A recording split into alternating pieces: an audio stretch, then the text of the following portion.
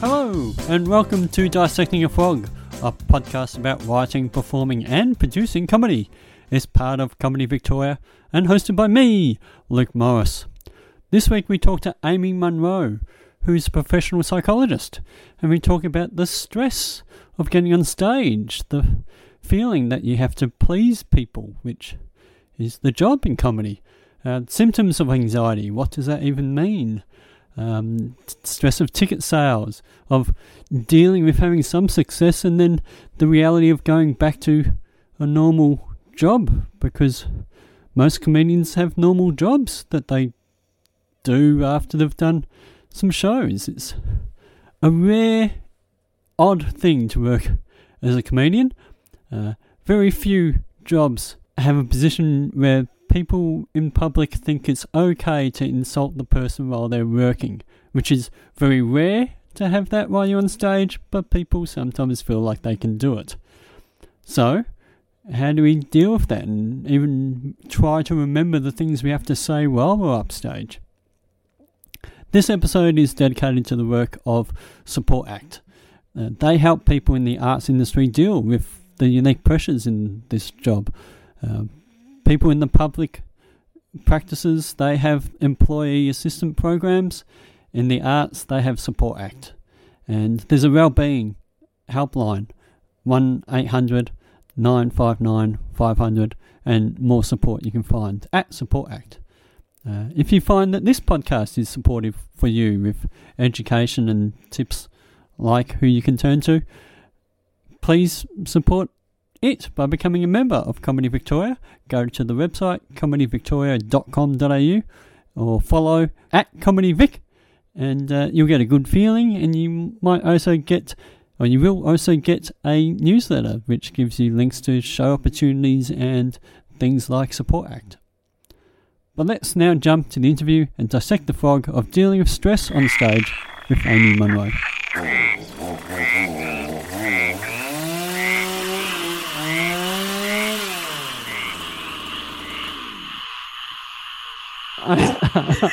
Amy, yes, Luke. Can I ask? Let's start off.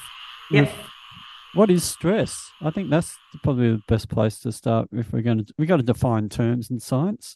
So, are we going to kind of go for a scientific definition of stress, like what's happening in the body, or because stress is relative? You know, some people's stress would be other people's activation. The way you think about it, isn't it? Or the way you've been raised. There's lots of different components, but basically stress is just a chemical response to something that's happening. Cortisol and adrenaline builds up in your body, a bit like anxiety. Your body freaks out a bit, but it really is just the way you look at stress that makes it stress. Because most people would look at the way you say activation.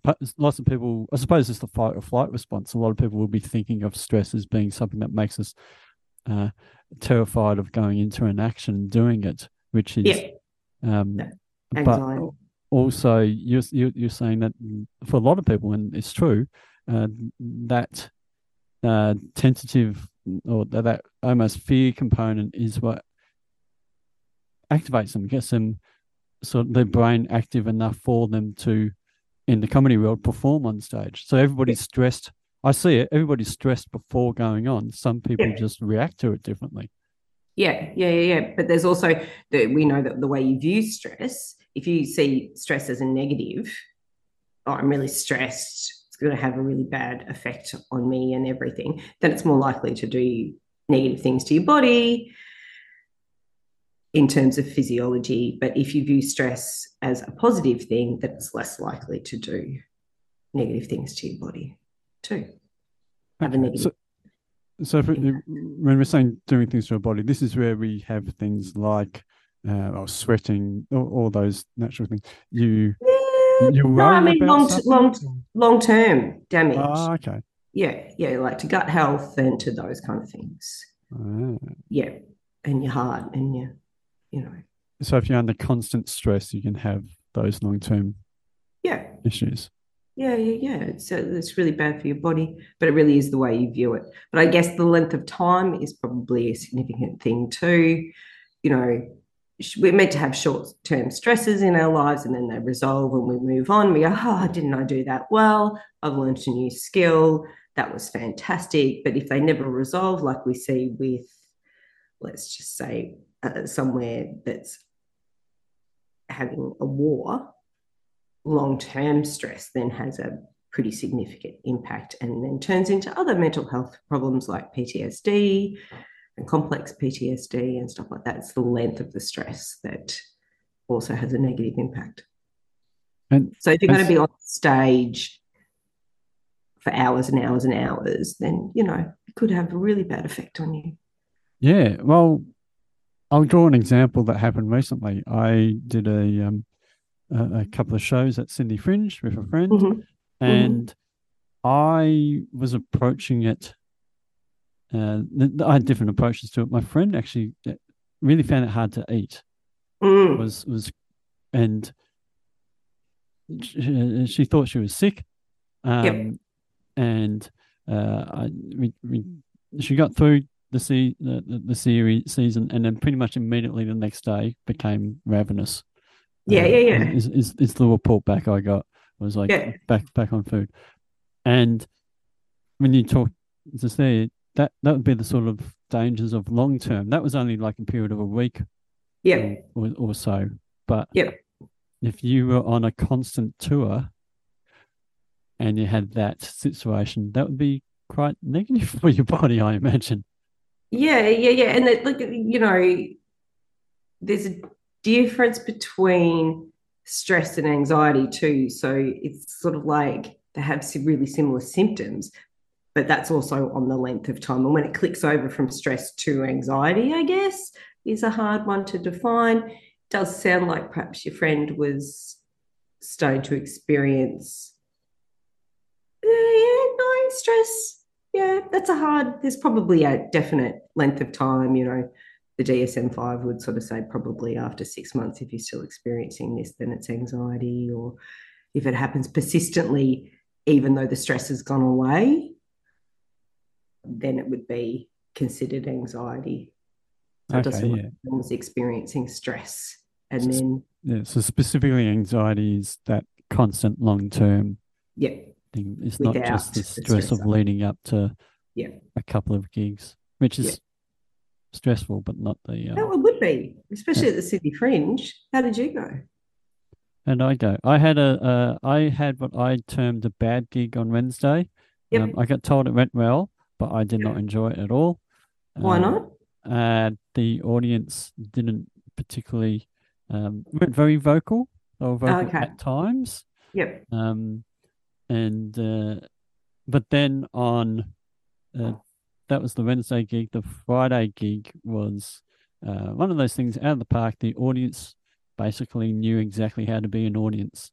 They were generous. They were very generous. They gave me some very easy laughs early on, and which made fantastic. The laughs I knew I had, like from Wednesday's gig, where I had to work on getting those ones went 3 times as good as before. Because fantastic, because there's there's all those components to comedy, and one of them is the generosity of the what do you call audience? I guess, the audience. Something I was going to mention to you, Raoul, off air. I find doing a solo show much easier than being part of a lineup, and some comedians find it the other way around. I heard someone on stage say they prefer to be part of a lineup because if the whole gig is bad, they can blame the promoter or another act or something. It's not just them. That was just part of a... But if the solo show is bad, then it's all their fault. Yes. Whereas I sort of feel like if I don't want to let the team down. Yeah. If I get up there and it doesn't work, I feel like I've added to this suckiness. Whereas if it's just me, it's fine. And also the audience is sort of committed to seeing me. They're not there with an extra person who just happens to be me. It's and they're like, we really can't wait till Aidan Jones comes on, but Yeah. before Aidan gets here, we've got 5 minutes of Luke Through Morris. Luke. Great. We'll sit through this like the coming attractions to the movie, and then the movie can start. Yeah. Terrific. Yeah. But is it judgment too? Like I would think that, if you were a solo act, you could go, well, I just want a very generous crowd, or I need to work on some of my jokes or whatever. But if they laughed at everyone else and not you, it'd be like, shit, you Yes. know? There's no getting around that. There's no No. cognitive dissonance in that, is there? You just kind of have to go, well, shit. Well, that's the thing. And Danny McGinley, I think, in his episode on this series, maybe it was then, he mentioned that you can, being a stand-up comedian is a lot like being a boxer. You know when you've had a good or bad night. Yeah. Like it's Yeah. very obvious, the results. Yeah. Done. Yeah. You either, Like that though. yeah. That could be, that instant feedback could be good. Sometimes it's not good. Sometimes, like like I said, Friday night's gig, the instant feedback. After I got off stage, I was backstage shaking from sort of Yeah. shock of how well it went, and I just thought, there's no chance I can ever bottle that sort of audience again. Yeah. Particularly Yeah. because the split between Wednesday and Friday being, I walked off stage Friday thinking, how do I fix this? It was Yeah. on Wednesday thinking, how do I fix this? And then Yeah. Friday, I basically almost did nothing different. Hmm. And actually, I did do a few things different, which I think helped. But Yep. 95% of the show was exactly the same show. 90. Yeah. Okay. Anyway, if we look at it in terms of how does someone going into a solo show Hmm. cope with the pressure? How would you do? You have any tips on coping with pressure of the expectation, being solo or being within a group? Is there any? You're saying sorry for this bumbling, but at the start you said it depends on how people approach the stress. Yeah. Yeah. So Yeah. I'm Yeah. going to be stressed in both those situations. I guess I approach the solo show being it's I'm in control, whereas Hmm. I feel less in control in the other situation. But what are your tips? Yeah. Well, You I say, guess it's about your values and beliefs around the two different things, solo show or group show. If you've got an underlying value and belief that you don't want to be the weakest link, you don't want to let everyone down, then you're going to get more stress. So, or what, it's the thinking. So if you can kind of examine your thinking and going, this is what I'm doing, this is the catastrophe I kind of am envisaging, and change that, then you'll be able to look at the stress a different way. So there's the thinking, the cognitive part of it. So instead of going, I don't want to let the team down, I don't want to be the worst person on stage, this would be terrible if everyone came away from this show thinking, God, if they just hadn't have had that Luke guy, what was he talking about? yeah, And went into it, how can I make my part of this group show support everyone else? How can I learn from this as a member or whatever, change that thinking? Then I guess that is something I've sort of worked on back when I did do a lot of lineup shows. I would approach it as, what am I getting out of this? Yeah. And I didn't particularly like that approach because it should be about what's one of my, the audience should be having a good time. It's not about me. But Yeah. I guess I found it a lot easier to, we're better on stage when we're not stressed usually. Yeah, we're a bit more relaxed. Yeah. Yeah. But I guess going into it and going, well, the audience should have a good time. That's what this show should be about. Yeah, that's what the measure of your outcome should be. But I can imagine that pitching a show just for audience laughs would mean perhaps you would become a comic like people I won't mention, who are just there for those cheap, easy laughs. Yep. And because you're playing to the room. So I could think, and it's too many people to play to as well. You got to play to yourself, don't you?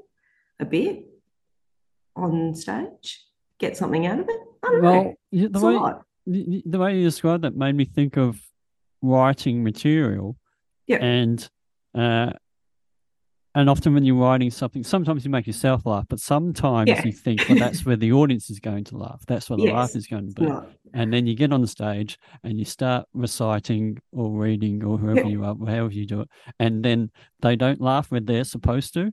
And that Yes. immediately throws your brain off. It's like, oh no, what if Yeah. they're not going to laugh at the next point where they're supposed to laugh? They should have their script. They're not Yeah. reading their script because they've got That's right. roles to play and they're not doing it. And that Yeah. causes, Stress. yeah. And then the Stress on brain starts stage. to lose, you lose your confidence and all that. Yes. Yeah, yeah. So some easy practical stress tips, because going into the cognitive component of anything is really tricky and takes a really long time and is really difficult. You know, mindfulness, everyone talks about being mindful. What does that actually mean? A really easy one is to just start using your opposite hand for things when you're stressed. So it's really hard to do and you have to think about it. So If you're right-handed, you use your left hand. left hand. Yeah. Yeah. So that's a really easy mindful Why would that technique help? because your brain has to think about it. And if you're thinking about that, Oh, it's really hard to think about what you're stressed about. oh, okay. Yeah. So you can practice it just in everyday life and get moments of mindfulness and get better at mindfulness. Like, oh, today I'm going to open all doorknobs with my left hand or whatever, or brush my teeth with my left hand, which is actually really challenging to do. You should try it. Um, but you can use it in stressful moments. And, you know, like driving a car, if you're going to work, and you always sort of sit with your right hand on the wheel and you know, left hand kind of resting. If you swap that over, your brain has to go, oh, this is actually quite challenging. And when you get to work, you've kind of had a mini mindfulness workout and you get there. So that's just one you can do. Left-handedness. That's cool. Well, you know, you have to do it to get any benefit out of it. The idea is cool. That's Yeah, I really struggle with it because I forget to do it. And that's like a lot of people, you know, we always go, oh, deep breathing, that'll help reduce stress and anxiety, which it really does. But you have to practice the skill. And lots of people will come and go, oh, it didn't work. And I'm kind of like, yeah, well, did you practice beforehand? Because you can't kind of get into a crisis and then try to employ a technique because it won't work as well as what it could if you practiced it. So, you know, practicing mindfulness, practicing stress reduction techniques, relaxation, guided meditation, you know, that relaxation one where you scrunch up your body parts and then you release them with a big deep breath. It's got a name, which escapes me right now. I've seen actors do it in their before they get on stage. Yeah, that sort of stuff. You know, I like that one. That's one of my favorite ones because you can clench your hands or your toes anywhere and breathe out when you release. Yeah. There's that body activation of it's kind of based on the idea that stress and anxiety are based on a feedback loop. You know, you have the thought, you get the chemical release, you get a physical response, you get a behavior. So if your physical response is, oh, I'm relaxing, I'm deep breathing, I'm relaxing my muscles, then the brain kind of gets less of a stress feedback and less of an anxiety feedback. So it calms down a bit. So it's just trying to base it on that feedback loop. And then hopefully our thoughts will calm down and then we'll relax and we'll go on stage and we'll be amazing. Well, one of the things I learned when I studied psychology was on memory. How one of the big stresses for lots of people is what if I forget my lines? What if I forget what I'm supposed to be saying? That going into a test, I did some studies. People who tried to cram leading into the test didn't do as well as those who just tried to relax. Because your memory works better when you're not stressed. Yeah, as long as you've done the practice and the study like the weeks beforehand. the learning. You'll be able to access those parts of the brain to remember those things much easier in a relaxed state than you'll be in a stress state. Yeah. I think that's true for all of us because stress and anxiety are kind of designed to shut off the frontal lobes. So we're not kind of running away from the stress, going, oh, I need to watch out for that stick sticking up. And I need to, oh, there's a hole. You're just kind of mindlessly running or escaping from it. So it's kind of, it's that chemical response in our brain that kind of makes us be able to flee. The kind of general rule with stress or anxiety, 0, no anxiety or stress, 10 sort of running and screaming down the road kind of in panic. 5 and below on that scale, you can think your way through. But 5 and above, you kind of have to exercise your way through it because it's gone too far. So you need a physical response. You need to go for a walk, burn off some of the adrenaline and cortisol, get them back, get those drink a bottle of water left-handed or right-handed. Yeah.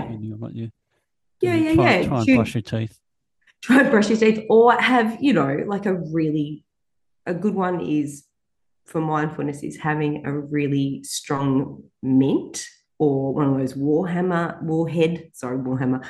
Get some aliens and come and kill you. One of those warhead lollies that are really sour, and you put them in your mouth and focus on that because it's a really big experience in your mouth. So you're less. It's easier to focus on, less likely to think about the stressful things that are going through your head in those moments. So those kind of big things are good too. A question that was sort of quite related that somebody asked. I said I was going to speak to a psychologist, and I got some feedback from somebody who said they wanted to know about relating to the brain. How can you trigger flow state? And I replied saying, "I'll ask that. I don't know what that is. Can you tell me what flow state means?" Do you know? They gave me an explanation, but do you know what they would be? What was their explanation? Oh, their explanation was getting in a focused mental state where you are creative. Like alpha and beta wave sort of stuff? I don't know. I actually thought if you're trying to be creative, focusing on being creative seems a juxtaposition. What's the word where you don't? Oxymoron. Oxymoron. But I think the idea is how can you get in a flow state, being how can you be in a state of mind where you're constantly thinking up new ideas or new things. Your brain is flowing. Look, it's not a term I've ever heard of, but I'm assuming it's when you are so mindful, so in the present, that your body and your brain feel like they're just kind of operating automatically, just going through, the painting or the writing without interruptive thoughts, kind of going, oh, that's a crap joke, or that's, whatever. I think, and I think that's got a bit to do with alpha and beta waves in the brain. Okay. When you were driving your car and you just kind of end up at work and you're kind of like, I wasn't present for the majority of that drive. Yeah. Here I am. I'm quite worried when that happens, though. But that's about alpha and beta waves in the brain. We kind of do that stuff through meditation, mindfulness practice and stuff. I think you've just got to be really good at, because anxiety and stress is about projecting ourselves into the future and going, I don't know if I can handle what might happen. We're kind of hypothesizing about the future and what might happen. I don't want to go on stage and forget my jokes, or what if no one laughs, or we're kind of we're not present. We're 10 minutes into our show and we're walking off stage and no one's laughed at us and we're dying in the back room and we haven't even gone on stage yet. So I would assume that flow state has a bit to do with staying present, being mindful, being here rather than going into the present. I don't know, just a guess. Yeah. So you to say you trigger it, you create it by being more mindful and not uh, anticipating Yeah, yeah. things. Yeah. And, the best way to do that kind of stuff is to do things like yoga and meditation all the time. So you can access it when you need to. It's not something I would be very good at. What, you're not good at yoga or meditation? I like yoga, but I'm not very good at meditation. I have trouble being present. I'm glad you're here then. Yeah. Yeah. Well, I turned up. I was worried, to be honest with you. We have, So was I. uh, Yeah. I was thinking about if that stuff, some of it seems to just be about confidence, like the not being stressed about what you're about to do on Mm, stages or mm. driving a car. You're so confident, you're so used to doing it. Brushing your teeth right-handed if you're Yeah. naturally dominant right hand. You don't even think about it, but as soon as you have to do something slightly different, Yes. and that's a weird thing for people in stand-up because uh, for the most part, you're always to a different audience. And Mm, even though what you're about to say you should be confident in, you never really feel 100% confident that the room is going to be good or it's mm, you, mm, that's a weird thing in the industry. You can't, for the most part, you can't just turn up as an accountant and the numbers are still the numbers because mm. the numbers don't always add up the same in comedy. Human You're variability. yeah, you're in an environment where things are going to be constantly changing, and Mm. you're supposed to exude confidence. Yeah, I think there's a difference between confidence and automatic behaviors. Okay. Yep. Um, and I guess if you wanted to increase confidence within a comedy gig, you would know your show so well that that wasn't a variable within it. Yeah. So, because that's the other thing about stress and anxiety is, I encourage people to kind of control what you can, understand what you can't control, and be okay with that. So, the more factors we can control, the less anxiety we have, or stress. But a lot of us try to control factors that we have no control over at all. We can't control the audience. That's not even a factor that should enter into our. Hang on, excuse me for a second, Luke. There's a bit of percussion in the background. No, that's all right. Thought you were joining a band. Yeah, I wish I was in a band. How cool would that be? Yeah. Factors you can't control. Yeah. Yeah. So if you focus on the factors you can control, your performance, your jokes, the way you deliver it, where you're going to stand on stage, what you're wearing, all those really practical factors, and have them under control, feel confident about them, but really understand what you can't control, and that is who turns up to your show. Well, that was a question I was going to ask because a lot of the stress seems with this is ticket sales. You've got to make money through getting people to turn up. So you've got to worry about people being there or not, which is just a weird extension to I'm going to worry about what I'm going to say to them when they get here. But gosh, I hope somebody gets here. Well, isn't there that rule in performance where if there's more members on stage than there are in the audience, then you don't have to put the show on? Oh, I didn't know that. That's not in most ticket sale contracts, terms and conditions. I think if it's an empty room, you don't have to actually do the gig. If there's an empty room, well, But if there's one if the person gig happens to an empty room, did the gig happen at all? yeah, I'll start clapping with one hand. Yeah.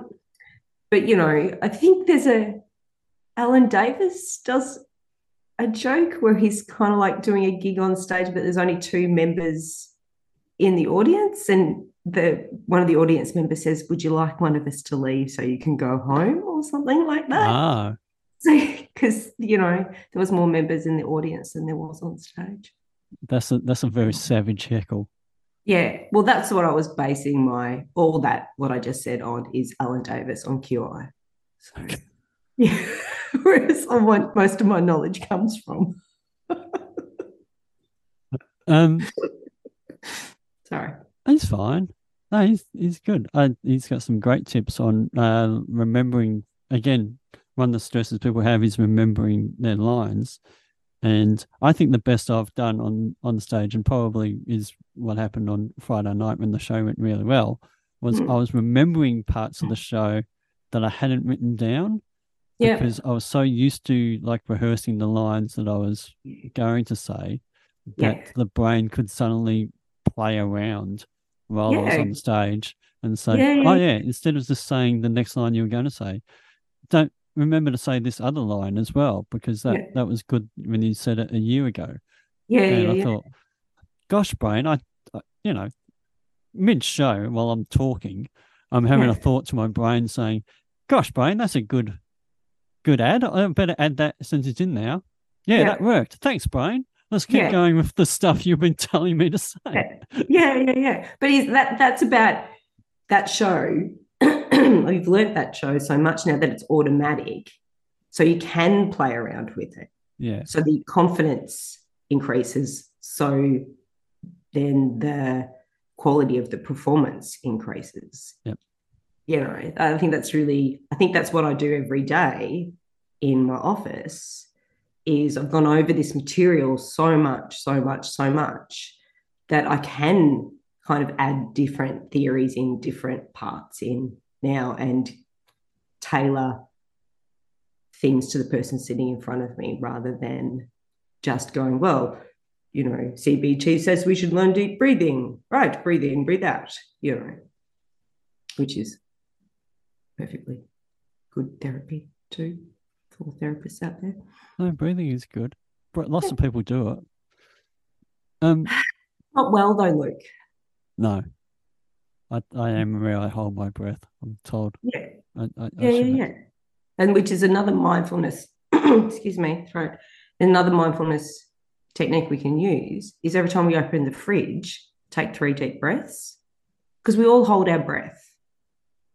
All of us, especially if we're, you know, stressy type A people. So if we put regular things in, like every time we get in the car, we take 3 deep breaths. We increase our practice in deep breathing, but also just that instant relaxation that you can get from deep breathing if you practice it enough. And for those who know me, I do running, and one of the things I've read and discovered that in between reps of a running training module, Mm-hmm. slow controlled breathing slows down the heart rate, which Mm-hmm. helps performance. Yeah. Um, It also helps stress and anxiety because heart rate is one of the feedback loops we get from the body to tell us we're stressed.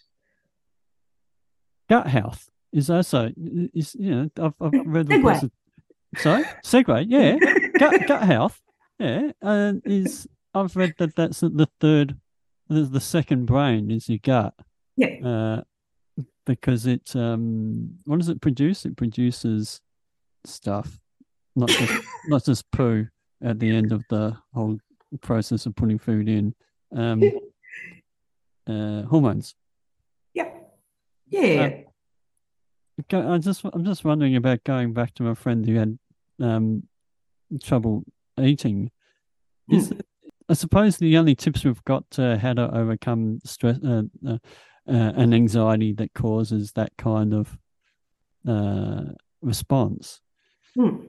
is to be consciously aware of it and to try and push down a banana or two extra or something. Trying to Um, consciously, if you find yourself tapping away because on something because you're stressed, like you said, use it, do something with the other hand so that you can distract your brain from the stress. And mhm, if you mhm. constantly are aware that you've stopped eating or exercising as much as you used to, consciously just forcing yourself to do that Yeah, yeah, yeah. Look, help. definitely exercise is really going to help because it'll burn up the adrenaline and cortisol. The reason why your friend couldn't eat is because part of that stress or anxiety response, the fight, flight, freeze response, is to take away, is to get you ready to defend yourself or to you run or whatever. And part of that is emptying the gut.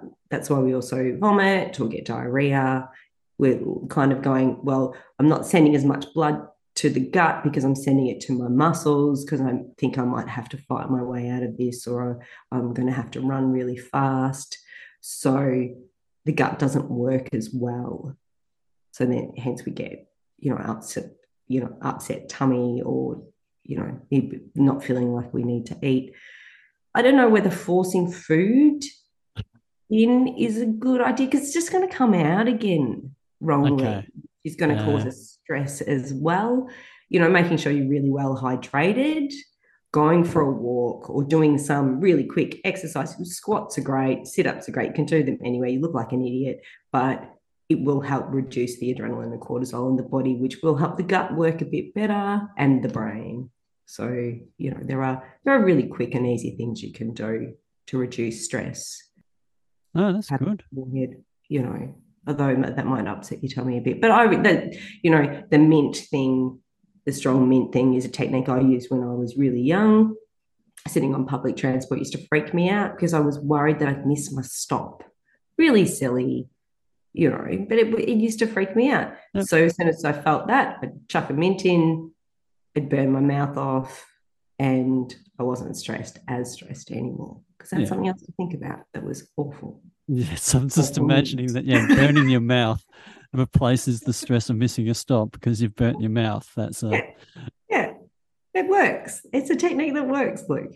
Do you know a technique that I thought worked for me? I think I've told you this. When after all isolations that we had recently, to get back on the stage, one thing I did was I got a virtual reality headset and just use that to simulate, because there's an auditorium video on, I think it's just on YouTube, and if you can quite easily split that, and $20 for one of those put your phone in headsets. And I just sort of stood there and moved around and looked at, pretending to be in an auditorium with a whole bunch of people staring at you, and that's visualization, literally, not the imagining yourself in a room, but you naked looking. No, you don't want to do that. I don't understand the benefit of doing that. Have you ever understood the benefit of telling people to imagine the audience is naked? No, it'd just be embarrassing. Yeah. Yeah. And I'd be worried about, why am I not naked? Why would all these people pay to see this clothed person on stage? Yeah. You've gone to a nudist colony gig and didn't get all the information. Yeah. And now you're overdressed. Yeah. I feel awkward for them. Yeah. I've never tried it personally or told someone else to do it, but I do love visualization. And you said you thought it helped. Yeah. It did help, or you just kind of like, it should have helped, but it didn't? No, I think it helped. And fantastic. And maybe some of that is the positive thought of knowing that visualizations statistically have shown. What was it? There was a study of people shooting basketball hoops, and what was the result was that they had people who imagined doing it with the correct technique versus people who practiced doing it, and the people who imagined doing it at the end of the week during the test time did better than the people who physically got out there and practiced and had some negative feedback because in their training they would miss some, whereas the people who were visualizing it just visualized things going in. Yeah. I think there is, visualization is a great technique. I'm really glad it worked for you. I like that idea of the VR stuff, being able to walk around sort of, move around in that space and really get a feel for it, because it's one of the things you can control. You've eliminated another thing. You're not just walking out, and going, oh, there's all these people looking at me or whatever. Yeah. I don't know the space. So it's another thing you can control. It's one of the factors, that you do have control over and you should try. The only caveat I'd put on that is sometimes we do try to control things to reduce our anxiety and stress, and then that gets out of control, the controlling. Yes. Eating disorders, cleaning disorders, those kind of things can sort of stem from trying to control something that we actually can't. Yeah, and they get a little out of control. So there's a end to how much that is of benefit. But if you're mostly stable, it's a good one. Yeah, but I suppose for people who are worried, getting to a gig early and seeing what it's like to be on that stage is potentially something that could. A lot of people probably, and I've gigged with them, seem to just think, no, I'll just get up there and it'll be fine. But I always feel more comfortable because I get up there and I can see, oh, this is how high I am above the people, or this is how it looks when I look over. That's where the lighting is. That was one of the problems with Wednesday's gig for me that went badly.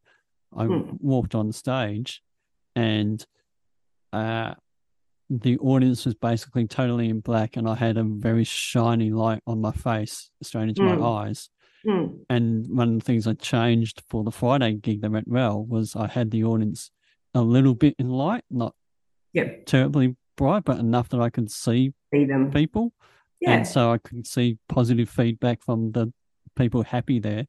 And that also washed the light down in my eyes, so I could feel like there was a connection to the audience, which, that would be much nicer. It'd be like playing to an empty room, especially if they weren't giving you a lot of feedback during the show. Can I ask, is there room, time, I know, space when you're on stage to change some of those things mid-gig? To go, oh, that light's really fucking bright. No, sorry, swearing on your podcast. No, that's all right. I think there probably is, but it does depend also again on the stress. Me on stage pointing out something's going wrong, I don't think adds to the mood, or I don't feel like I want to point out more things that I feel are going wrong. Yeah, but they would make you more comfortable. Yeah. So, but does it? Yeah. No, I'm just imagining then that if me saying, "Hey, can we have the lights up on the audience because I want to be able to talk to them?" Does that make the audience react better? Yeah. I think, it sounds to me like if we just take that little example, sounds to me like you're going, well, I couldn't because I'd be worried about all these other factors, even though this one factor I know is actually affecting me.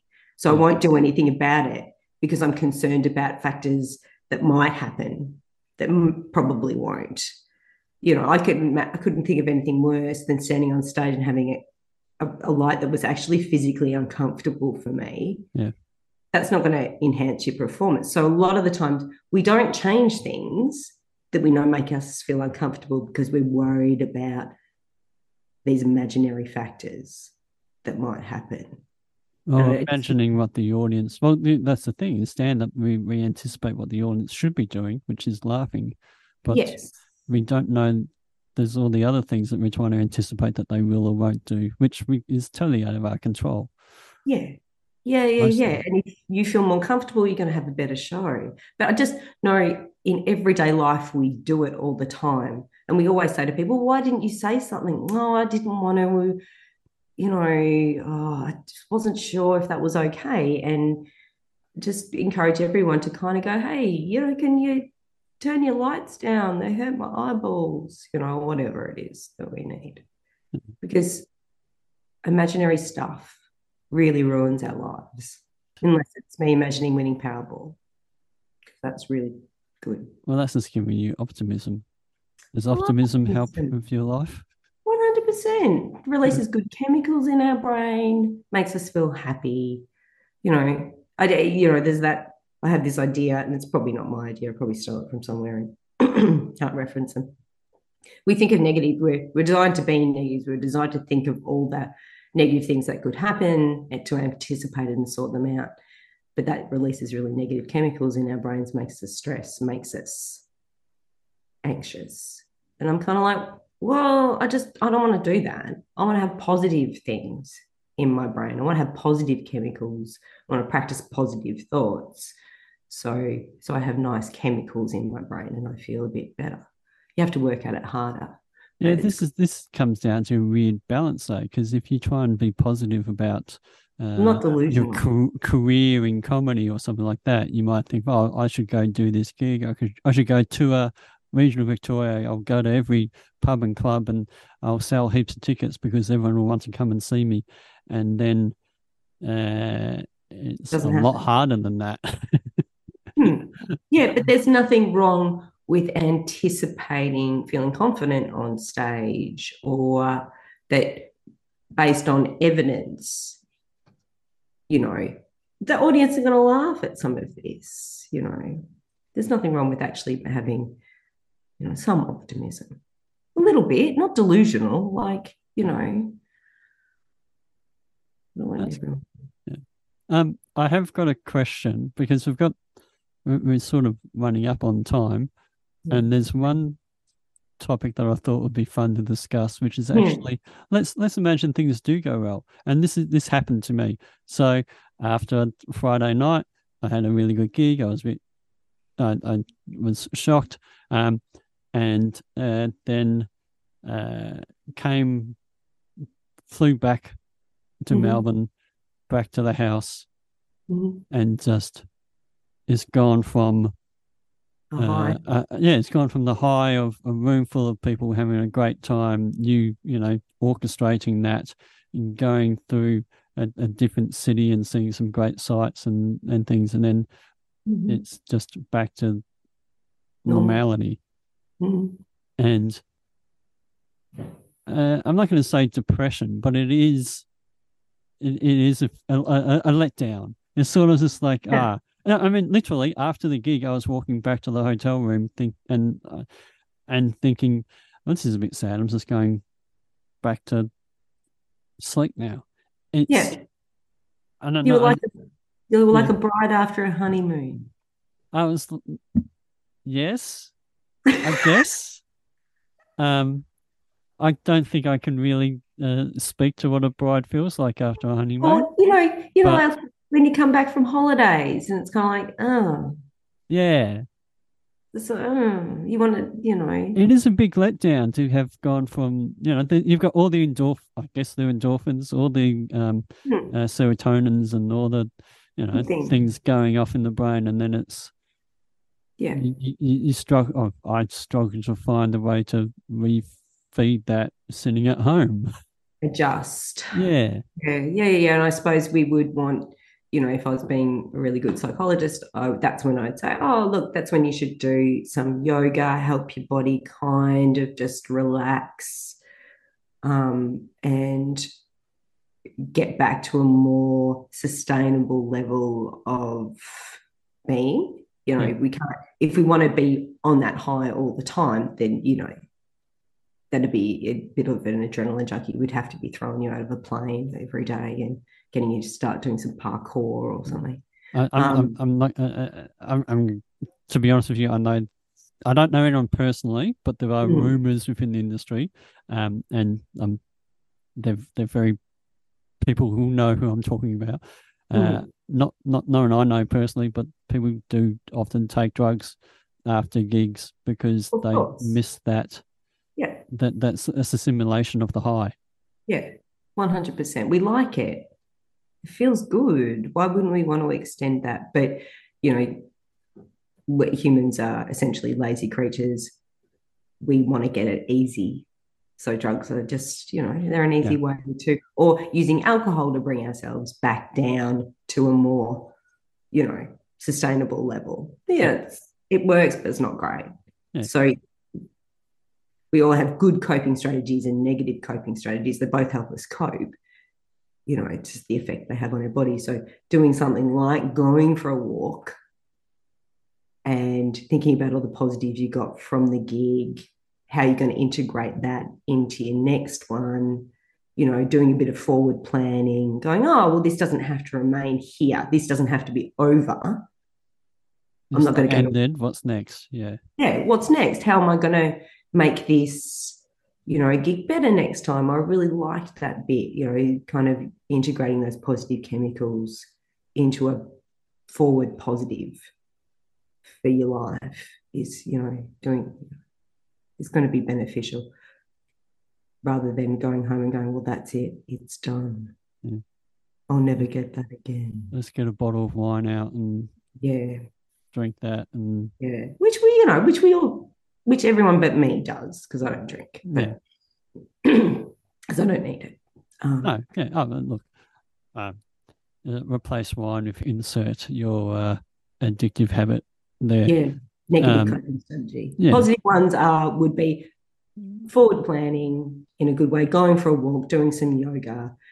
Maybe if a person, I can't imagine on the road it'd be hard, but maybe having a chat to a friend as well. Yeah. Doing some connection. That was. I'm looking at anything else I planned to talk about, and it was planning how to plan to deal with stress. We've talked about that. Why stand-up will have stress. It's all that expectation of what we're thinking is going to happen. Yeah, for sure. But it'd be a really hard gig, Luke. It's very few industries where the audience feels like it's okay for them to abuse the person on stage. And not just on the person who's doing their job. I catch the bus and see all these signs saying it's never okay to offend the person working, and I think, if only we could have that at some gigs. They're very rare when it happens. The whole idea of the heckling, abusing the audience is it's very rare. It is always much scarier for the person on stage to have the people randomly in the crowds. Often the crowd is afraid that the person on stage is going to talk to them. Yeah. Oh, yeah. Horrific. The front row of most gigs is always empty because people think. Yeah, it's like Nina Conti when she puts masks on people and gets them up on stage. One of my favourite shows. I really want to go. I really want to do the mask thing and be on stage. But yeah, you can see the horror in people's eyes when they're on stage with Nina Conti. Love it. But they don't have to do anything. Yeah, but it's just everyone's looking at them. And Nina's, she's a funny lady. She could make you say anything. Yes. So she does a sort of ventriloquism act. Yeah. If I say sort of, it is. It is. I was trying to remember whether or not, because some people who use puppets, this is what she's doing. She's using puppets. Some people use puppets. I saw Jim Henson just by and by. The Muppets, he created the Muppets. He was a puppeteer. He was not a ventriloquist. He was just out of shot. And he even did interviews with Kermit the Frog was his famous puppet. He did interviews as Kermit sitting next to him, and somebody said, you're not a ventriloquist. He said, no, the puppet's more interesting than me. Why would anyone look at me? Yeah. It's true. It's true. But I do, I want to be on Nina Conti's show with one of those masks on. So she's, looking for people.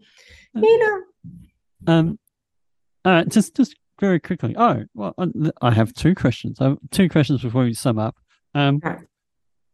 If someone's thinking of starting comedy, that whole idea of getting on stage, like you said, they get quite afraid. Mm-hmm. We've talked about all the mindfulness and, think about what you don't anticipate what the audience is going to do, sort of look at what you're trying to get out of it. So that it's more about what you practice so that you feel like what you're going to say is confident, so you can, in a stress state, still have those things. But I think too, Luke, you said something about you wanting to not play to the audience, but give the audience what they want. I guess another strategy would be, I'm not here in terms of how good I am. It doesn't matter if I make an ass of myself on stage. Yeah. Because this is all for the audience in terms of you know, embarrassment is probably, it's a huge emotion. It's one of those negative emotions that human have, shame, guilt, embarrassment, to make us change our behavior. So if you're embarrassed on stage, it's going to feel really uncomfortable. And the way we kind of deal with embarrassment, when there's none really to be had, this is a place you're putting yourself in. You want to be up on stage. You want people to be looking at you. Why else would you be there? Is to get rid of that feeling of embarrassment. Go and do some embarrassing things beforehand and be okay with embarrassment. I'm really happy to make an ass out of myself quite regularly. Love it. It's good.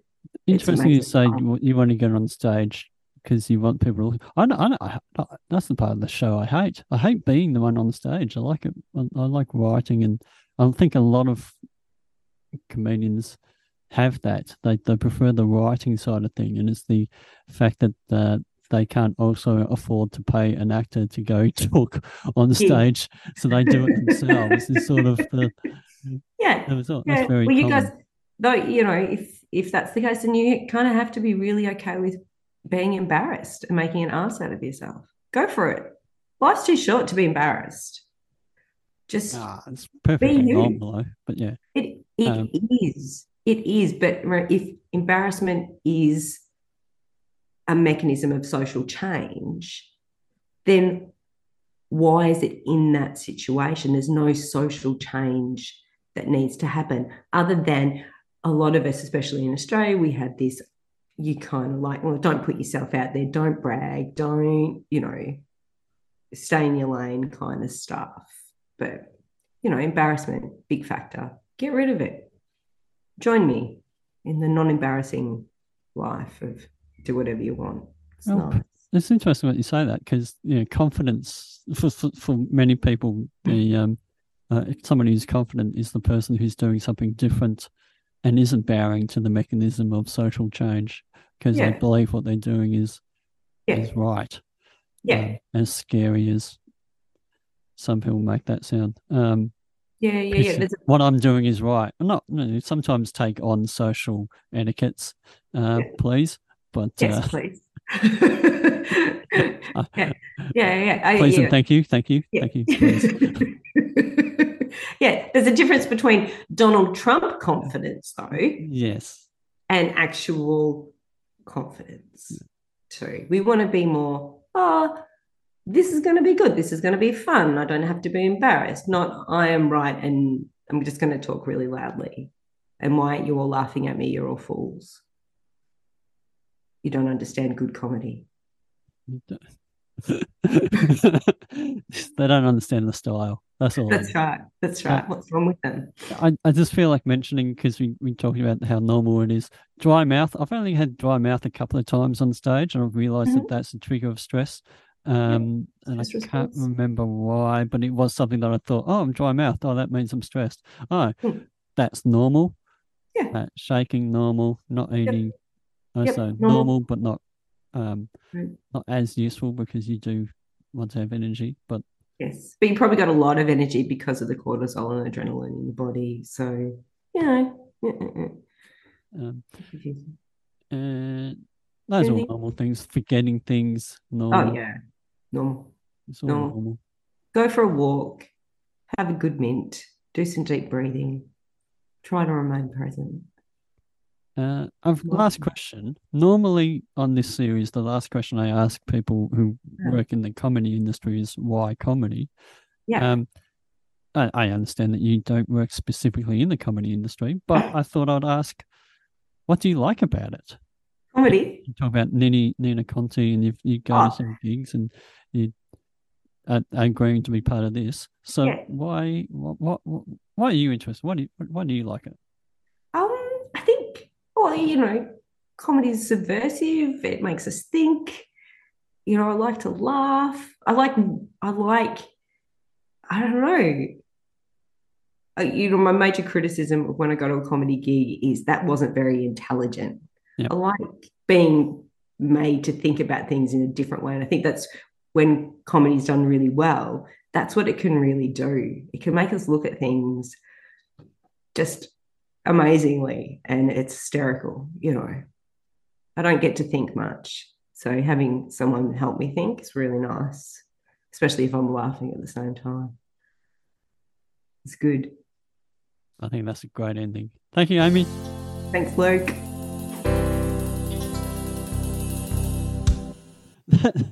That was another good episode. Thank you for listening to Dissecting a Frog, presented by Comedy Victoria. To support this podcast and hear about upcoming gigs and opportunities, become a member.